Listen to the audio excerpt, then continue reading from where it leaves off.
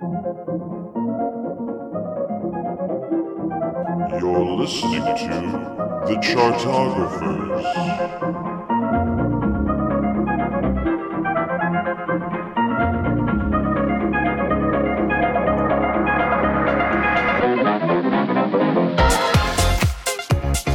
Hello, everybody! You are listening to the Chartographers. It's a music-loving podcast for music-loving people where we're going to make sure that every album gets ranked and not spanked, because that's weird. Hey guys, so I am your host, Evan Sadi. I don't know that that's that weird. I mean, I the last time I spanked an album, well, you know, it was S&M by Metallica. It was really fascinating. Anyway, I'm Evan Sadi. I'm your host. You might know me as an editor of Pop Matters. You probably know me as the host of this podcast. And the Chartographers, we are here. We're going to take an entire discography from a single artist, and we're going to rank it worst to best and forget the rest. And I am joined by two wonderful guests in order to do this thing. The first one is, of course, as always, the co-creator of this podcast, the wonderful, delightful Taryn O'Reilly. Hello. Hey, it's going on? Welcome. Now, we should note that as we're recording this, there is a thunderstorm going on right now. Yes. Which is great because we are talking about America's #1 Halloween band, Death Cab for Cutie. They are an indie rock group. They're the last floating piece of shrapnel off of the sinking ship that is the OC's cultural significance. It is an entire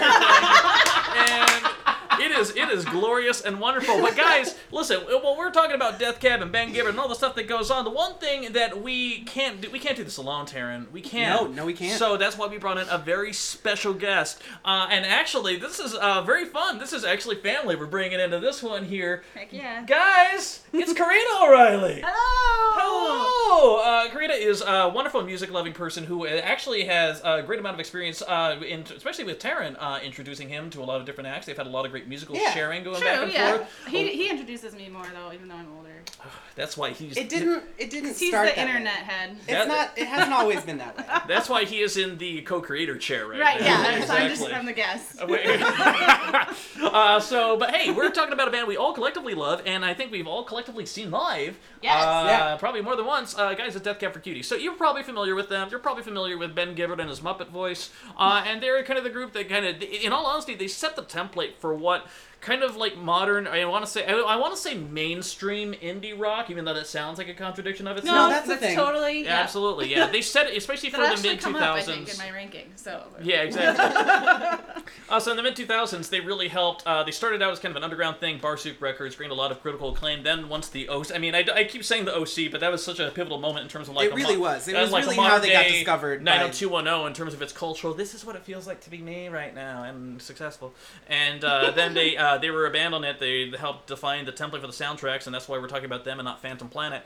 And that's also led to them kind of becoming big chart-topping superstars. And then they inevitably released other albums. But hey, we're going to talk about some of those albums and everything else together. So guys, we're talking about Death Cab, but we're going to rank their entire discography. Now, what is their discography? Well, first off, let's talk about their core albums. Their core albums start out with their scrappy young period for the first 4 albums. 1998, Something About Airplanes. 2000s, We Have the Facts and We're Voting Yes. 2001's The Photo Album. 2003's Transatlanticism. Then the switcheroo to the major label with 2005's Plans. 2008's Narrow Stairs. 2011's Codes and Keys. And 2015's Kintsugi. I think I'm saying that correctly. Yeah, Kintsugi. Kintsugi, right. Yeah. And if we're not saying that right, please leave a message on our Facebook page because it's fun and we encourage people to do that. I don't even know that Ben Gibbard knows how to say that word, though, Yeah. to be fair. Say it like Kintsugi.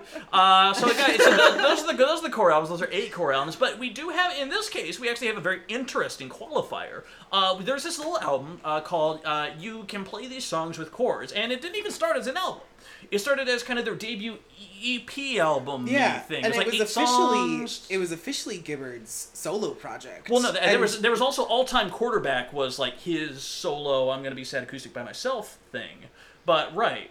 And this was, I mean, I wouldn't call this sad acoustic by itself. Right, No, it's a full God, band so- effort, but also like Chris Walla was helping out, and you know, Right, yeah. he worked on it, but Yeah. that was not how it originally packaged, and then they decided after the success of it to turn it into a group. Right, so Yeah. and so that's why when you're sorting through the CD bins in whatever area of the country you're in that has a CD bin, you often sometimes might see this pop up of like a full-length album of You Could Play These Songs with Chords, because their label that they signed to, Barsic Records, they re-released it in 2002 with all sorts of other bonus goodies, Tons other of things, B-sides, yeah. a really shitty cover of This Charming Man by the Smiths, stuff you can't miss. A tape experiment called Hey Tomcat, which is like, hey, that was good for you guys. Yeah, that was weird. Yeah, I was like, I kind of like it. is I'm this? not gonna lie. Well, like of it course too. you like. Yeah. No, you totally like it, but it's not Death Cab. Mm-hmm. Right. It was Ben Gibbard being like, "Oh, I like the Avalanches. Let's do that." Let's do Delight. Well, and so I would argue for that being included in the list because it was, as far as I can remember, the songs on there as that iteration were my introduction to Death Cab. So you would count it as like more of a formal album then? Yes, I would. And if you look at the crossovers, there's actually not a ton. I mean, there's enough stuff over less than for half something of about it. airplanes. Right.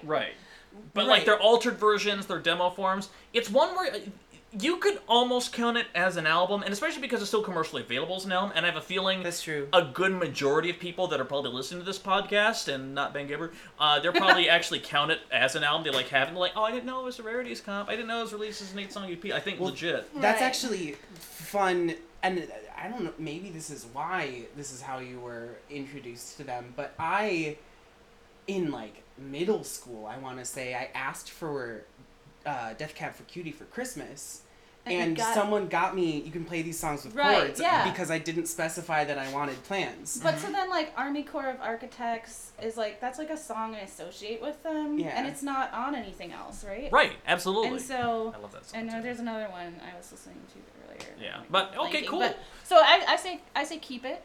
All right, cool. In that case, we're going to add it to the lineup. So we're going to add in You Can Play These Songs with Chords at number 9. Now, before we get into the whole rankaroo... I'm sorry. I just... What? I don't know. I feel weird having both You Can Play These Songs with Chords and Something About Airplanes. Something About Airplanes is over 50% songs on You Can Play These Songs with Chords, and so it doesn't make sense to me to rank them separately. I get where you're coming with that. But I think that if you include the songs on You Can Play These Songs with Chords, it moves it up in the ranking. So I feel like it's unfair to just discount that one. Okay, but on the other hand, Oh my God. you've heard the Beyonce podcast. We did that with a bunch of songs that we really loved, but we decided we weren't going to count the deluxe editions. All right, I mean, it's your podcast. No, you're the guest. You have an equal say. I It's just a have- three-piece share. I think We it's bought your into vote, this. Evan. As always. I mean, yeah, but also, you know what? Here's just for the sake of clarity, let's not include it on this ranking, but we're gonna talk the fuck out of it on the happy hour mini-sode. Fair enough. It comes in later, and like we can even do like on the happy hour mini-sode, which y'all should listen to. It's fantastic. I've heard it. I haven't. But on that one, went to we the actually future, we dive into a lot of where we would put that on the imaginary rankings. It's really fun. You should listen to it. It's so great. So, hey guys, now just so you know, when we go into Rankaroo, what we do here is it's the thing that we call it. It's if you listen back to every podcast, I call it Rankaroo. I'm totally kidding. But really on this one, we have 3 people here. We have 3 equal shares. We have 3 votes, and as such, we're gonna go ahead. We are open-minded enough. We're cool people. Like Karita might have an idea of what a number 1 is in mind. I might have a number idea, but if she has a really solid argument, I might be like, okay, I can see that. But I also think if I have a solid argument, she would be, understanding to that end as well. But also, I know the O'Reillys pretty well, and they're very stubborn. So we're gonna see how this goes. But also, Taryn and I think the same, so... Do you though? Except that the first decision we had to make together, we disagreed. So. Well, okay, fair. Well, in that case, guys, let's go ahead and put on our hipster clothing and get ourselves a Nook or Kindle, do I need to and go let's change? decide, guys. In our terms of the 8 albums that we have left, guys, what is the worst Death Cab for Cutie album? Codes and Keys. Yeah. Out the gate on that motherfucker. We may have cheated and talked about this yesterday. Well, but we haven't talked about it together as a group. Okay, let's briefly kind of set the context a little bit. So, really, we're talking about major label Death Cab versus indie Death Cab. Major label Death Cab, they started after the success of Transatlanticism.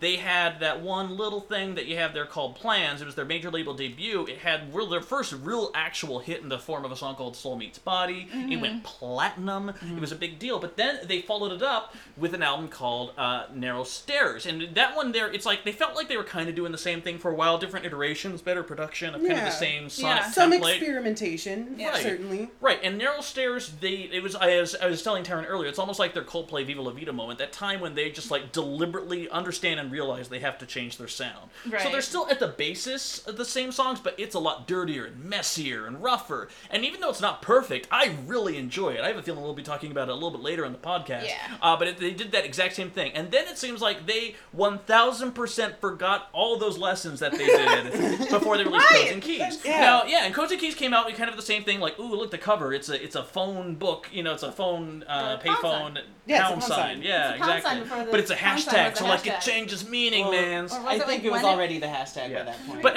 here's the thing. Oh, yeah, I guess. Yeah, but the thing is that, like, here's an It was the album indie that hashtag. I think suffers from a lot of things, but most importantly, this is the last time they ever had with Chris Walla, the guitarist and producer, and has been the producer of the band since kind of the get-go. But also, it just sounds like a band that's kind of giving up a little bit. Yeah. If you listen to, like, just the, like... Doors Unlocked and Open. Doors Unlocked and Open. That's a series of, like, associated word games. Yeah, is what that's it the is. thing. And the rest of them are like one sentence that is just like And they repeated. did that live when we saw them, and it was not better. Yeah. Well, even You Are a Tourist. Anything they did live was better. Yeah. At- You from Are this a album. Tourist? Yeah, I no. remember that is such a boring song. When So there's a boring.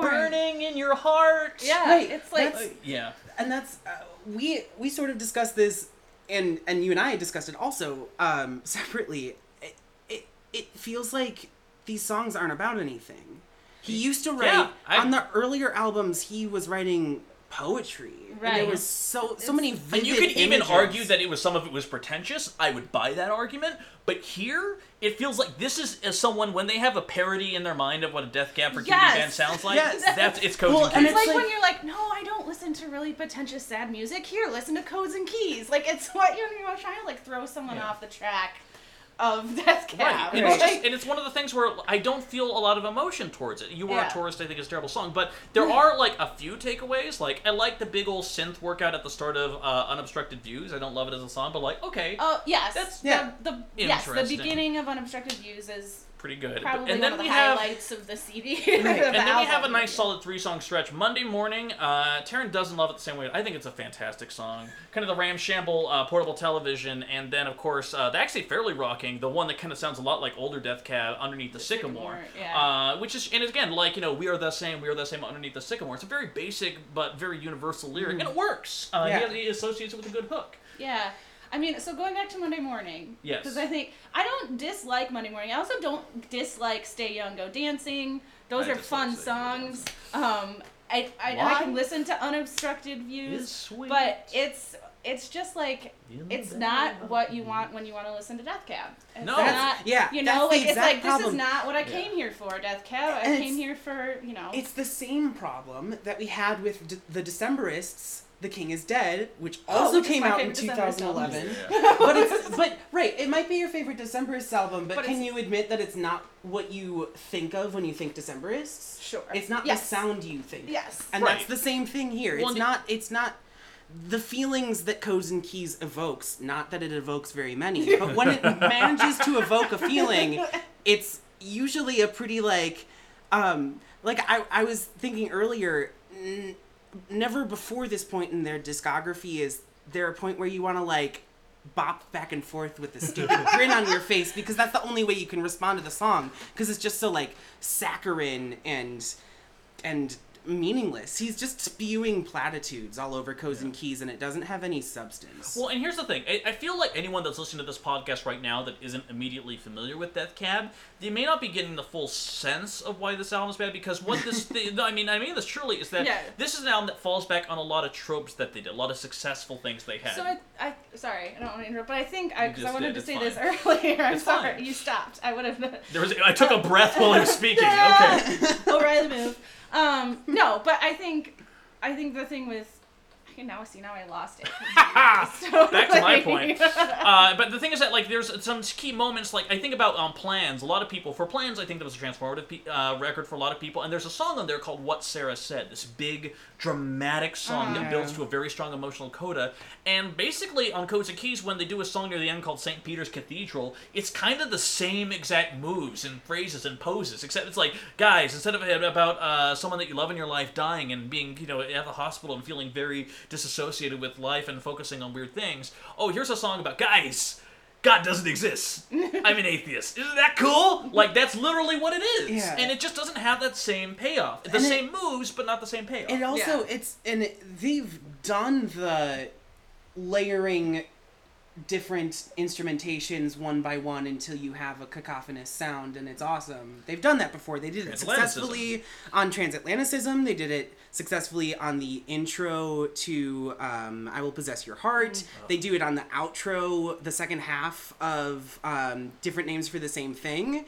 And so this is clearly something they've excelled at. So they're going to try and do it again. They have one on Codes and Keys, and the layers are adding, and you're like, okay, this is kind of nice. Okay, and it's swelling. It's swelling, and you're like waiting for it to an explosion. Yeah, there is no you're waiting for a payoff, and then in the last 20 seconds of the song, over all of these like really beautiful like piano trills and some strings, then they add this like crunchy guitar noise that just like plays this really harsh riff for about 40 seconds. Oh, and then the song's over. So here's the thing, though, and I'm more than okay with burying Codes and Keys at this point. I'm totally okay with it. My push to you, and similarly, is why this and not Kintsugi. I actually, that's where there's going to be a lot of disagreement on. That's totally okay. That's why I wanted to bring it up. Because Codes and Keys, I feel like leaves me with kind of nothingness, and I remembered what I was going to say, and that's with. Even if you're not saying that Codes and Keys is the worst Death Cab album, there's still some takeaways. There's still some takeaways, but it's definitely the least Death Cab album. Ooh, I like that. Of what we're looking at, and so that's why I just bury it at 8, because it's like, They have more interesting stuff on everything else, in my opinion. And the only reason I bring up Kintsugi is because I feel like, much like Codes and Keys, it's an album where they're just not. They strike a lot of the same poses they did in other albums to a less successful intent, much like Codes. Fair, but I think it's more... it's more successful than Codes and Keys, and the production is still somewhat better than some of the other ones, in my opinion. All right. And I also... are we ready to talk about Kintsugi? Okay. Well, first, before anything else, let's just bury Codes and Keys. That's at number 8. Okay. We moved on up to number 7. Okay. We're talking about Kintsugi. Go. Yeah.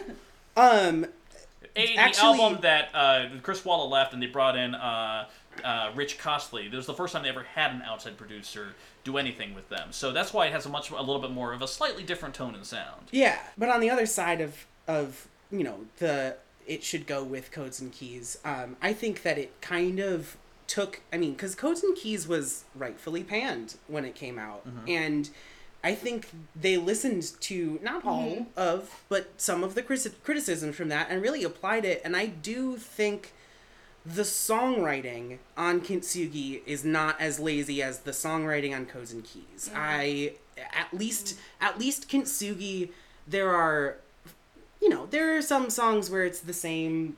He's just making grand statements about life in general, but like, I actually really like No Room in Frame. I do also. It's grown on me a lot. All right. And it unlike some of the stuff on later in the album, like You've Haunted Me All My Life or Hold No Guns, where he literally sounds bored to death. We need to, before we do anything, let's talk about how shitty these two songs are.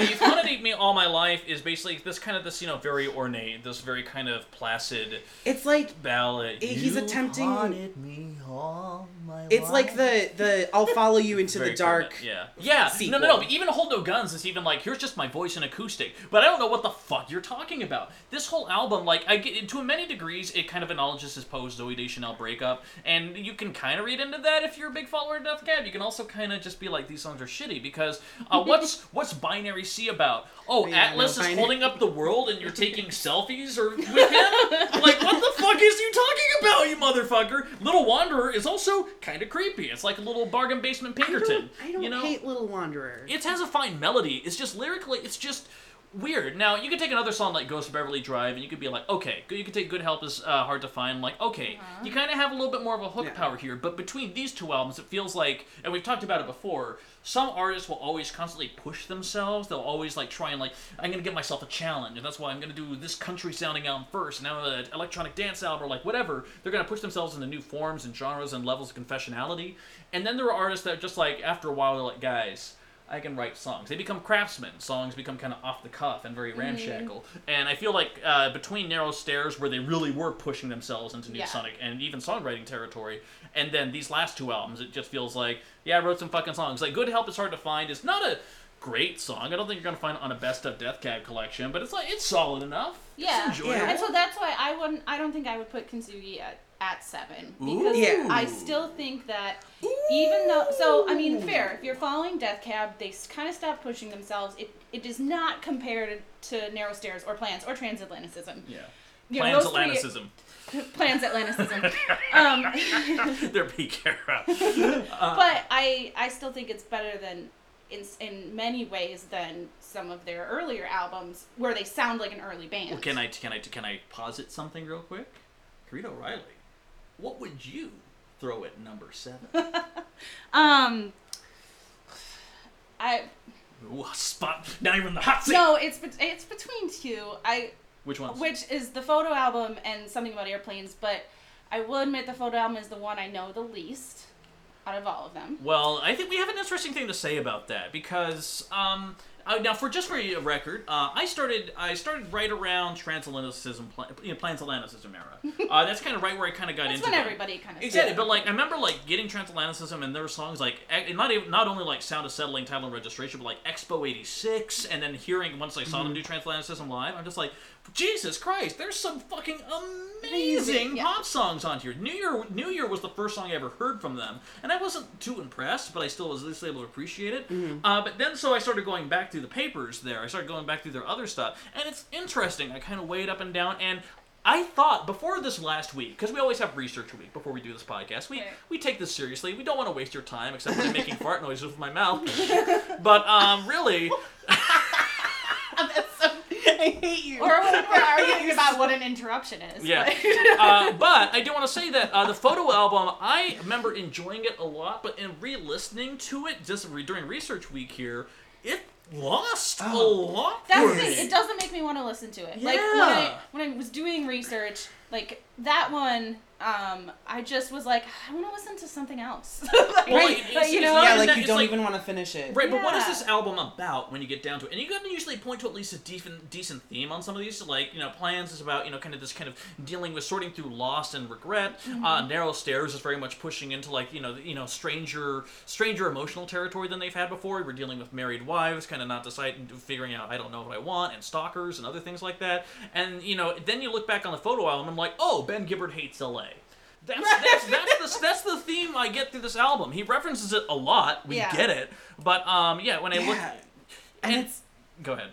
What I was going to say is, Photo album is definitely my pick for number 7 as well. And for all of the same reasons, it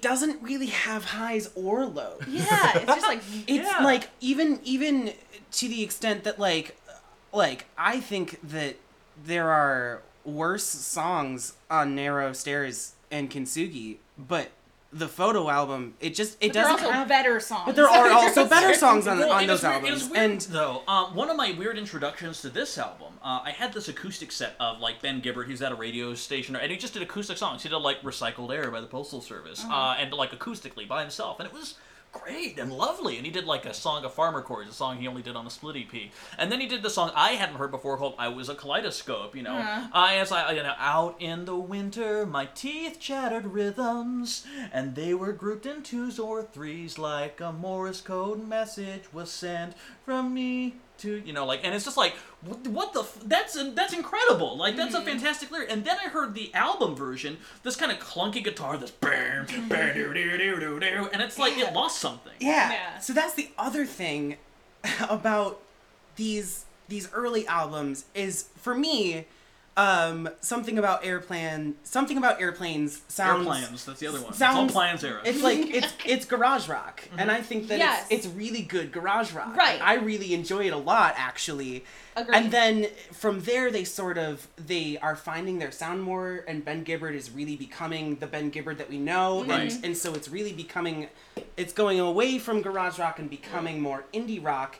And so on these two albums, we have The Facts and We're Voting Yes, and the photo album, it's still that sort of gritty, garage rocky sound, and it just sounds, instead of sounding lo-fi like the first album, to me they both just kind of sound sloppy. Yeah. Well, and the other thing I want to point out to that, though, is that I feel like the only thing I will give the photo album is that I feel like that's the first time they ever experimented with like high energy songs. Like they kind of had like some decent. I mean, in the garage rock days they kind of did, but not like in the digestible pop way that they had. Yeah. Like they 1,000% would not have been able to make Transatlanticism had they not made this album first. But it's just such a lesser note, Yeah. Like, and there are some takeaways.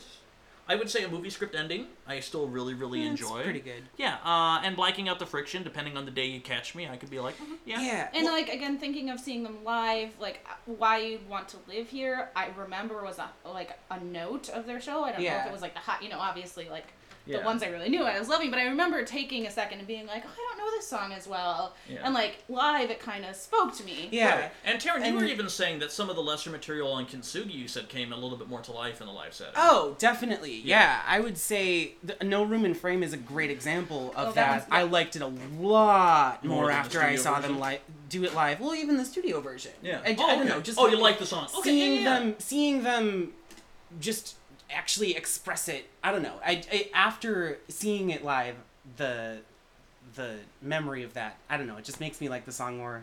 Okay. And that's the same way I mentioned Little Wanderer earlier, and what was the other one? Oh, things that were not better live. On Kintsugi specifically. On Kintsugi specifically. Just for those of us people who don't have it in front of them. El Dorado was just as bad. Ingenue. I remember not liking that, and I didn't know El Dorado before we saw them, and I was like, what is this song? And also, would you just stop and play what Sarah said? Ingenue also.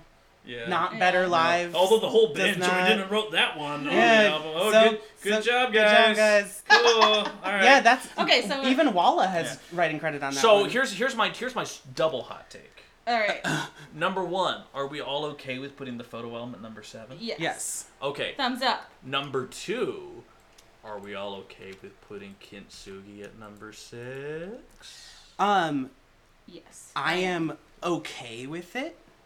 I'm just gonna say that my other nominee for number 6 would be We Have the Facts and We're Voting Yes. And this is hot take. This is why I think that one deserves a little more credit. Okay. If you were listening kind of in order, I feel like title track is like the first really like, this is the Death Cab that I know. Yeah. And I that doesn't carry through the whole album as much, but like it does a little bit, and I just feel like that feeling in We Have the Facts and We're Voting Yes puts it above Kintsugi for me, because Kintsugi is like I said, it's better produced. I think it's got a more finished sound, so even if the songwriting's not as great, it goes kind of right. But it's hollow. But that's why I put it. Yeah, and I will say flat out. Album, but I will say flat out that we can put Kintsugi there, and maybe We Have the Facts or above that, because I do not love We Have the Facts, but much as we talked about sometimes before, that is an album at the very least I can appreciate. Yeah. I can appreciate No Joy in Mudville. I can appreciate what they tried to do with 405. 405, I appreciated the first time, and then as I listened to it a couple more times this week, I was like, okay. I actually do like 405, okay. That was short. I think we can definitely put Kintsugi at number 6 then. Yeah, so long story short, we're not spending a lot of time talking about we have the facts, we're voting yes, and that's okay. That's okay. So, we said what we had to say about it, and that's exactly. where we're at. I mean, literally, guys, you can listen to it. It's wallpaper rock. It's fine. It's right. It's good. It's enjoyable. It is actually really nice background music. And the thing is, actually, I mean, I would say like I was doing notes to it earlier. Yeah, but No Joy in Mudville Company Calls, and I would even say Scientist Studies are actually very nice. Just like I feel like it was, while musically it didn't advance the band so much, it was very much lyrically. Gibbard is at least he's starting to break out of his shell a little bit more. He's trying these things. Cool. All right, cool. Well, guys, we're halfway through the list, which is perfect amount of time we need for this podcast. But that leaves us down with 4 albums. What do we have left? Glad you asked, person who is not you. We have 1998's Something About Airplanes. We have 2003's Transatlanticism. We have 2005's Plansatlanticism. And we have 2008's Narrow Stairs Atlanticism. So, guys, we have 4 albums left, and I can kind of see a path. Well, hold on. Wait. No, I'm gonna throw out my vote for number 4 at this point. Okay, go ahead. Which is Something About Airplanes. Yeah, I'm on board with that. No, let's briefly talk about this though, because that is it was their. It's weird for those who have listened to the previous podcasts, or familiar with general pop music. You might agree with this. How and Tara and I were talking about this. Something About Airplanes is in many ways their Castaways and Cutouts, the debut album for the Decemberists. This lo-fi, a little bit scrappy, maybe not perfect, but you can see where the fucking talent is. And there's some like really strong songwriting, especially looking at the 2 albums that come after it. And like I think the thing about Something About Airplanes is if I didn't know Death Cab for Cutie, and today someone was like, here, listen to this album of this band I really like Something About Airplanes, I would be like, yeah, I could listen to these guys. Totally. Even though it feels kind of like, if once you have heard more of their stuff, you're like, oh yeah, this is their early work. It's early work I would listen to, whereas if someone handed me the photo album, I would be like, yeah, okay, Death Cab for whatever. Right, yeah. 100%. Death Cab for whatever. So that's why I think Something About Airplanes deserves to be higher up on the list. Okay, no, and I think that's fair, because I think, honestly, that opening song, that fucking opening song, Bend to Squares, when they have those really raw but beautiful, cellos going, when they have that very simple acoustic plug,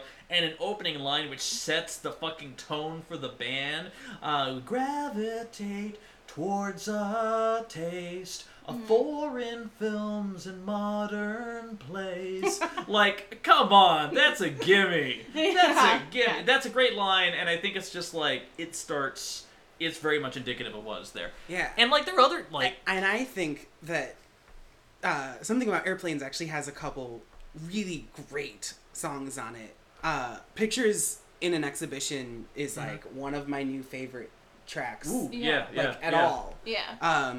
I heard it on You Can Play These Songs with Chords. Well, I heard it on You Can Play These Songs with Chords and didn't remember it at all. Mm-hmm. And then heard it again, Pictures in an Exhibition, just doing it earlier this week, and was like, what is this? And now I've listened to it probably a dozen times. Right. Yeah. I really love that song. Which, really quick side note, that's why I really like You Can Play These Songs with Chords, because it takes, the best of Something About Airplanes and then adds some other decent stuff. But anyway, we'll talk about that more later, apparently. Yes, yeah, absolutely. Fantastic. And also, there's a grittiness to, Champagne from a Paper Cup. Yeah. They never got that dark, and I know they're exploring themselves, a little bit, emotionally, but, they never got that brooding or that way again. And so it's just interesting, because this is just a personality that they kind of shoved down inside the nice gossamer of what, pleasantry injury was later on. But at the time, this is they were, again, as you said earlier, they're a garage rock band, but clearly with emotional intent. Mm-hmm. Mm-hmm. There's some people that love Line of Best Fit. I don't love it necessarily. Yeah, I actually really like Amputations, which is one that I was like, this is pretty good, and then again, as I listened to it more and more, it really grew on me, and I really like the there's a vocal sample at the end that's just that's really cool. The spoken word sample. I don't know, it's a really nice way to wrap up this song, and I really love the line, he's unresponsive because you're irresponsible. and the way he delivers that, and just the way it's mixed with the guitars, like prettily but beautifully. Yeah, like, exactly. Yeah. Exactly. And also the controversy around The Face That Launched 1,000 Shits. Because who wrote that song? Apparently, I mean, and this one, because we were talking about it. I assumed it was an original. But, and I guess maybe it is, because technically the band that originated that was Revolutionary Hydra, but that is a Barsuk kind of show up when you want kind of band, which it kind of feels like Barsuk's Broken Social Scene. Kinda, but like Before shittier. Broken Social But like Scene way was a thing. shittier. Yeah. And because Ben Gibbard and Chris Waller were members at one point, so I don't know if it came from there. Gotcha. But yeah. Right, which is why it almost doesn't seem like a cover. Right. Like if Ben wrote it and that other band played it some, and then he was like, okay, well now I'm gonna actually record it on this album I'm doing. Yeah. Yeah. So how about fuck you guys? I'm gonna take that money and go happens home. in early songwriting though too. Yeah. Yeah. So, but long story short, guys, we're totally okay with it. Something About Airplanes, number 4. Now, real quick, because we're at a dividing line, I feel like. So let's just briefly recap. Number 8, Codes and Keys. Blah. Number 7, The Photo Album. Number 6, Kitsungi. Number 5, We Have the Facts and We're Voting Yes. Okay. Number 4, Something About Airplanes. Yeah. Give me more. So, That's how I feel about something give me more. Give me more. Guys, Britney Spears singles, number 1. Give me more. So, let's go ahead. We are down to genuinely. This is the toughies here. Yeah. Transatlanticism, Plans, and Narrow Stairs. Now, I'm gonna toss it to when you guys put number 3 on there. But I feel like the gut instinct for a lot of people is going to say Narrow Stairs. I'm just telling you right now, I'm probably going to disagree with that. But I'm willing to hear arguments. Interesting. My vote for number 3 is Transatlanticism. Really? Ooh. My vote for number 3 is definitely Narrow Stairs. Okay, cool. So we got a debate. Let's go into it. Okay, first let's talk about Transatlanticism. Now, I feel like if you walked up to generic music critic A and you said, hey, Bryce Ezel, if we were talking about what your best Death Cab album is, I'm kidding, Bryce, what would it be? And I feel like most critics would probably say, well, Transatlanticism is considered their best work. But we want to talk about a little side tangent here. Do they have a masterpiece? Well, let's talk about this after we decide number 1. I take that back. Let's talk about that at number 1. Anyway, Transatlanticism, favorite album. Tell us more. Or the number 3. Number Tell us 3. more. I'm gonna tell you more about why it's number 3. It's so hard to talk about without like ranking the other 2 also, which I feel like is like spoiling it. Yeah. So I'm not gonna do that. Populist But effort. so Transatlanticism was really popular. It has the pop hits that you were kind of talking about earlier. But they built that shit up, straight up. They did, and it's fun to listen to, but it just is not. I would listen to the other 2 albums first any day, and so that puts Transatlanticism at 3 for me. I feel like even with the lesser songs, and for the record, there are lesser songs on this album. Specifically, I'm looking at You, Tiny Vessels, and Death of an Interior Decorator. But the thing is that when I think about, especially when you go to a Death Cab concert, more often than not, you're going to be hearing stuff from these 3 albums here, and you're going to be hearing those hits, but especially Title and Registration and The Sound of Settling, and especially Transatlanticism, which is a fuck of a closer. Right. Even though, and for some reason, I don't know why, in Research Week here, I didn't realize that wasn't the closer. I'm like, that's the middle of the album? What the fuck? What the fuck That is feels like that has to be the closer. They usually close with it. It was their, wasn't that their first encore? Or no, they ended the set pre-encores Yeah. with Transatlanticism. Yeah.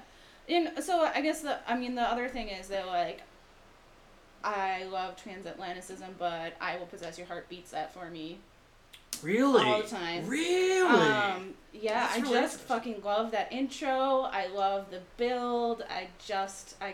The package of that song is more to me. Well, let's talk a little bit about Narrow Stairs, and while I talk about it, I'm then going to have Taryn shit all over it. The thing about Narrow Stairs is that, again, we talk about how after the success of Plans, after they went platinum and had their first ever major radio hit, they then began dirtying up their sound. They pushed themselves into deliberate terror, and Chris Wallace said he really wanted to do that. He kept the errors and the mistakes and the muddy little bits and midgets here and there. And it sounds like it. This sounds like, in many ways, I think what they think an indie rock modern album sounds like, Saoirse 2007. But also, it works. The fucking opening riff for Cath.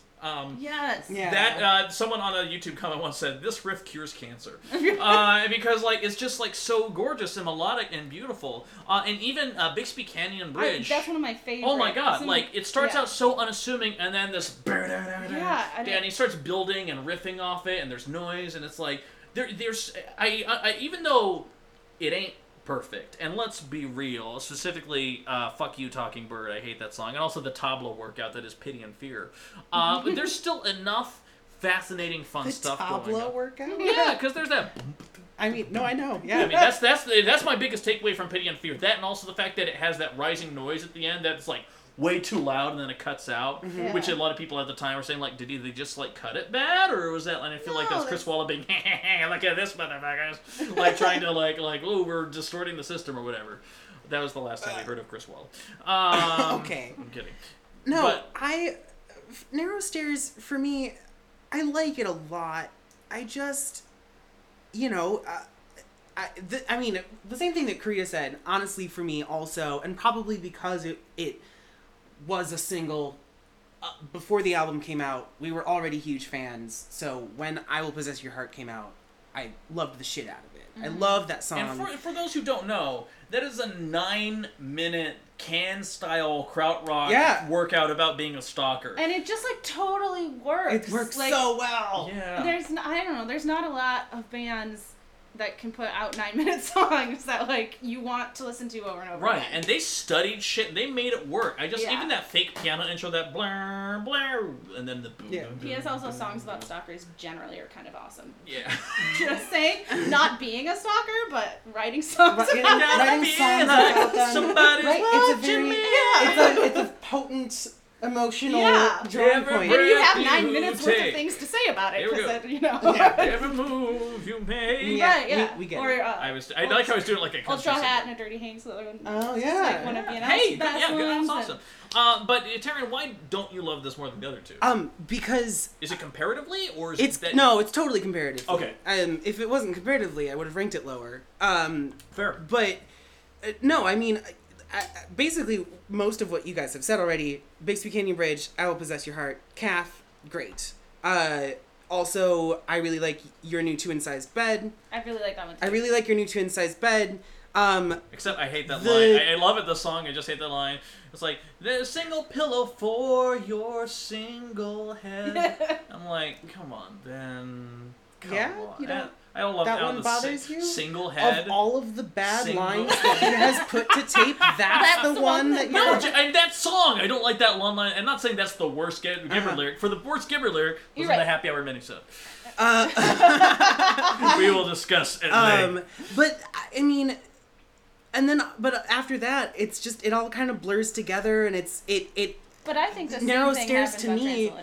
I think Narrow Stairs to me kind of was why I wasn't surprised when Codes and Keys wasn't great, because for me, I really loved Plans, and they had already started slipping a little on Narrow Stairs. The weaker tracks on there are pretty weak for me. They just don't do anything for me at all. I like Long Division, but I think the chorus is like, I just wish it had a different chorus. Yeah, that's fair. In general. But here's the thing. Corinne just pointed something out about the text. You're saying how it kind of blurred together. I feel like Narrow Stairs is an album where I feel like I just get so much different color out of that album. Yeah. But you just pointed out kind of the monotony of Transatlanticism from a purely sonic level. I see that. And like I don't like the sound of settling. Well, you're wrong. I think it's an annoying song. I don't totally like wrong. it. It's fine. At least it's only 2 minutes. We can talk about it. At least it's only 2 minutes. That's fine. But like, I don't know. I am not feeling strongly enough about this that I'm going to fight Taryn tooth and nail on number 3, but... Well, Evan is. I guess so. My vote is with Transatlanticism. Right, well, here's... I don't know. I guess Yeah, I know. I was feeling the exact same thing. Narrow Stairs that's been me for the last 2 days. I just made the decision already, and I'm sticking to it. Narrow Stairs for me... yes, it has a lot of different colors to it, but it has a lot of different colors in those big standout tracks that we've mentioned already. And then when you get to the rest, I don't think. Okay, so now you have to make the case for Transatlanticism. So Transatlanticism, Title and Registration, I think for me alone qualifies it. Is. I mean, I can. Oh yeah. Like Title and Registration, Sound of Sailing, Transatlanticism. I also love Passenger Seat. Passenger Seat's beautiful. Expo 86 is beautiful. Expo I love 86, that song. I was not a fan of when I first had this album, and Yeah. then, again, it really It's stood one out of the to best me. pop melodies I've ever done, I think. Yeah. Like, a couple years ago, I think, I rediscovered that one, and it's really... I mean, I'm just gonna say I think these two albums are really close. Oh, I agree. Okay, well, in that case, guys, well, I normally would like to come to a decision right now, but this is this podcast, so we're already throwing enough crazy things out there. Let's talk about plans for a second. Let's just do that. Let's just get this little plans party going. They've never released a better set of songs than the Ever. first 5 on Plans. You had me until you said first 5. I mean, I think Plans is solid from beginning to end with the last two... No, with really only the last one song being a little weaker for me, but 1 through 10 I will listen to on loop. Here's the thing. So, but we talk about the songs that we like. I want to get into the why. And I feel fair. like there was an emotional potency that they really had with transatlanticism, because really when you listen to the New Year, this is the New Year, Yeah. but I don't feel any different. Like there's potency to these lyrics. You got that Muppet down. Yeah. I got the. Hey, listen, we're gonna have a This Muppet is off the during the New happy. Year. You can do any Death Cab song as Kermit I've the got Frog. a hunger. He even looks like Kermit the Frog when he Twisting performs. my Like, stomach he looks like a into Muppet on knots. stage, if you ask me. But anyway, and I mean that in the most In loving a way. language that you can't read. We'll get into this more. But I would say that in transatlanticism, there is a disassociatedness. And again, the sound of settling, as joyous as it is, kind of has a little bit of a darker message. But Plans just dove the fuck in. Now, I will say, the Plans at times can be emo as fuck. And in particular, I'm thinking about Someday You Will Be Loved. And that is a song... I don't know if you can do a ranking of Death Cab for Cutie's discography and use emo as fuck as a complaint. I mean, that's kind of what Your we're Heart here is an Empty for. Room, though? Right? No! So, and let me Reed tell has you a lot of why. feelings, guys. I have a lot of feelings about Your Heart is an Empty Room, and let me tell you why. Because I'm polyamorous, and that song, I feel like, just speaks to my life. Like, very strong. And I don't think that that's what it was written about, which is fine. And sometimes I think that makes it a good song. But then you have something like I Will Follow You Into the Dark, which after the commercial breakthrough that transatlanticism was, I feel like On Plans, and especially that song, Ben Gibbard has never written a more concise ballad than that. Fair enough. Yeah. I think that is one where and you can even call it it's a solo acoustic mic and vocal, whatever. You could call it gimmicky, but it is just a concise, contained, beautiful little song, which again he tried to do on fucking Hold No Guns, later on. He just can't. He didn't repeat it at all. Because and the other thing I think about Plans, top to bottom, is that it's the poetry that you always want him to write, and he writes it solidly on this album, in my opinion. And it's there on a lot of the other albums, but it's not as solid as through. it is on this one. Now it's weird because when this album first came out, there was also it was right after the big success of the Postal Service as well, because the Postal Service was a slow burning success. I remember they're signed to a major label, they're gonna have a lot more synthy sounds, and they have more synths. They are very clearly two different commercial entities, and if you really want to gas, read some of the early reviews of Plans when they first came out, because post Postal Service, Ben Gibbard is it's almost all the reference, but which is hilarious because that just means that none of those people knew what they were talking about, because Postal Service was released 7 months before Transatlanticism. Yeah, but it didn't really gain popular. I mean, it was released, but no one gave a shit about it when it came out. But that doesn't mean that that doesn't make it post Postal Service. Post. It's Postal Plans, Service. because Transatlanticism was already Actually, post Postal Service. And also Postal Service, since we're talking about it, is Can we say post Postal Service again? Post Postal Service. Post Postal. No, this is during Postal Service. This During. is mid Postal Service. Ben Gibbard Peak Postal. is very much like him working with someone else. There's threads there, but it's not at all the same band. And anyone who says it is just. You know what's really funny though? I did an interview with Chris Walla, the guitarist producer once, and he talked, and there was and I asked him about it because he said in an interview prior to, I want to say, Narrow Stairs release, where he said that I guess because he collaborates, even though Ben Gibbard is a songwriter, he's the producer, so they do a lot of collaboration. And he talked about how on the Postal Service album, quote, there were lyrics that Ben got away with on that album that I wouldn't have allowed. which I thought was really interesting. Yeah. And when I asked him about it, he didn't like have super specific examples because I think they didn't really necessarily have bad blood or anything. Maybe they do now, but and so I feel like Plans, if they were in more harmony, more configuration there, it's just like, okay, maybe the JFK song off of Postal Service album, but like, aside from the whole Sleeping In song. Yeah, exactly. Yeah, no, Wallow would not have allowed that. No, he would not have allowed that that. whole like, thing. What the fuck are you Which doing? I'm so glad that it happened. Yeah, Right. but my favorite song on that album. But anyway, we're not talking about that. Yeah, exactly.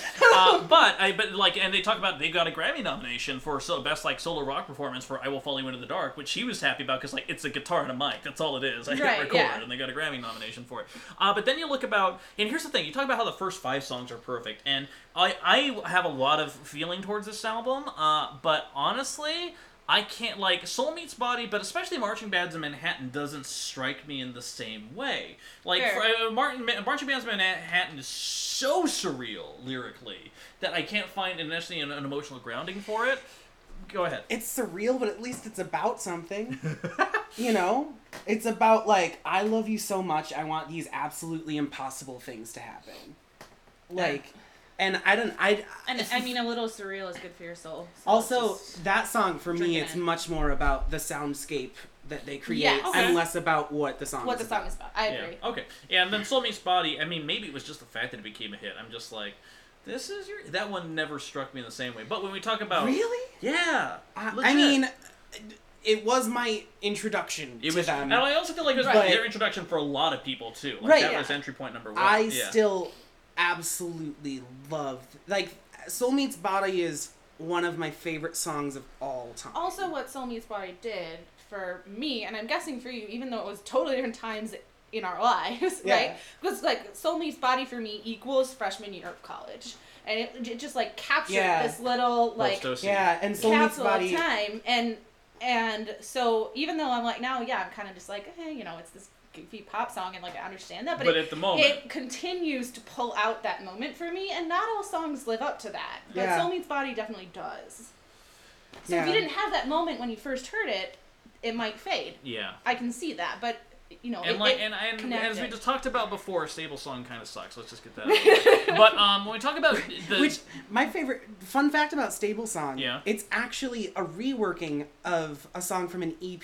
I think it was a bonus track on the photo album. It's called Stability. Yeah. Yes. Stability is a 12-minute version of Stable Song. If you ever needed to be more bored, you can go find that out. Isn't that the same EP where they did the cover of Bjork's All Is Full of Love, though? I feel like that. And that is, I actually kind of dig that. That was actually pretty solid. But I will also say, and that's the thing, for an album that's so ballad heavy, and we could talk about the coda to different names for the same thing, that big instrumental rising action on the second half, which different names for the same thing is that's a one that like I revisited and fell in love with. I mean, I loved it at the beginning. I was always in love with it. I learned how to play that opening piano part in high school because it's pretty simple. But and I just like one of the first things you taught yourself to? Yeah. It was like Boston and then that. Yeah. But then the other thing I will say about the song is that it's so ballad heavy that especially when you have stuff like, the very moody but emotional Brothers on a Hotel Band, a song like Crooked Teeth, an actual rock song, just feels like a breath of fresh air. Because let's be honest, as solid as this album is, it still has lags. It still is a little bit dry in a certain sense, especially tempo-wise. And when you have moments like that, or even Soul Meets Body, it helps really punch it up a lot. They're very more important for the album, I think. Exactly. But so the other thing I will say about Plans is I think it carries the most songs that you can take out of the album and like stick somewhere else, and they stand on their own. Mm-hmm. Ooh. Mm-hmm. Like almost all of those I can put on a mix or in somewhere, or just listen to the one song. Yeah, because even like Brothers on a Hotel Bed, which isn't like it's not even the best ballad on this. It's not even the best like fully produced album on this. Fully produced ballad on this album, but that piano riff that you were just singing, it's beautiful. It's gorgeous, and you could easily put that on a mix CD for someone. And you don't have to like get the Death Cab ethic or whatever it is to like that song, or to like Someday You Will Be Loved, for example. Okay, now real quick, to backtrack just a little bit, are you still number 3 Transatlanticism? Are you still number 3 Narrow Stairs? I'm gonna concede Narrow Stairs is number 3. Okay. Okay. With But the with caveat reservations. With the caveat that there are individual songs on Narrow Stairs that I think are better than all of Transatlanticism. I gotta be but honest. as an album, I might concede it to be number 3. I have such a deep love of Narrow Stairs with its flaws and all and it's hard going up against Transatlanticism. Part of me just wants to fuck off the haters and just have Transatlanticism be number 3 and Narrow Stairs be number 2. There's that part of me that wants to do that really strongly. I'm totally okay with Plans being number 1. I guess I was a little surprised. I thought Transatlanticism would end up higher, but I don't know. I kind of want to do. Yeah. Yeah, Transatlanticism is definitely my number 2. Okay. I'm okay with that. Okay, in that case, we had a good run. Guys, are you ready for this? Because here it is, right here. Our Death Cab for Cutie. I mean, God, I am not. Totally different band. I am not the first person to make that mistake. We've had a lot of those tonight. You could just do my dad used to always call them Death Cube for Caddy. Yes, oh my he did. fucking God, I hate that. So, guys, number 8, in terms of the Death Cab for Cutie Rankaroo, number 8 is Codes and Keys. Number 7 is the photo album. Number 6, I don't know why it's this high, Kintsugi. Number 5, we have the facts and we're voting yes. Number 4, Something About Airplanes, the debut. Number 3, Narrow Stairs. Number 2, Transatlanticism. And number 1, Planes. Oh, yeah, that too. Plans. Something about. Did you just say Planes? I did. I was doing that specific. It was a joke because I do something about airplanes. Whatever. Right, Exactly. you're trying to mix everyone up. Codes and album. That doesn't work as well. Kinsulans. Kint Stairly. Yeah, Codes and Kintsugi. They're actually just one album now. All right. They're Whoa, both guys, that was an amazing debate that we had. So Yeah, that was a lot I of fun. appreciate it. Yeah, exactly. I was actually very surprised by the ranking. It's pretty good. The real question is, you, dear listener, do you agree? I don't think you do, but you might. But if you don't, here's what I want you to do. Go onto the Chartographers Facebook page and leave a note before. We've had some comments now already on it, and it's been a great debate to hear from people. Give us your I ranking. don't care if you're if you're listening to this on the fucking SoundCloud or the iTunes or the Intune or however the fuck we have this formatted. Go ahead, jump on the Facebook, leave a comment. We want to know. It's kind of great. In the meantime, though, 2 things. Number 1, stick around because there is going to be a really awesome happy hour mini-sode where we talk a lot more about Death Cab and have our best Muppet impressions you've ever heard. It's going to be happening. You know it is. And 2, thank you guys. Thank you, Taryn, of course, as always, for being here and being delightful and wonderful and a ray of sunshine in the life. And Karita, thank you for coming all the way out during Storm to see us here. Of course. Yeah, for all those lightning crashes, those were every time that Karita said something we disagreed with. But it's totally okay. It matches up. Listen to it. In the meantime, keep on listening because we'll be. See you at the happy hour. See you guys. Bye.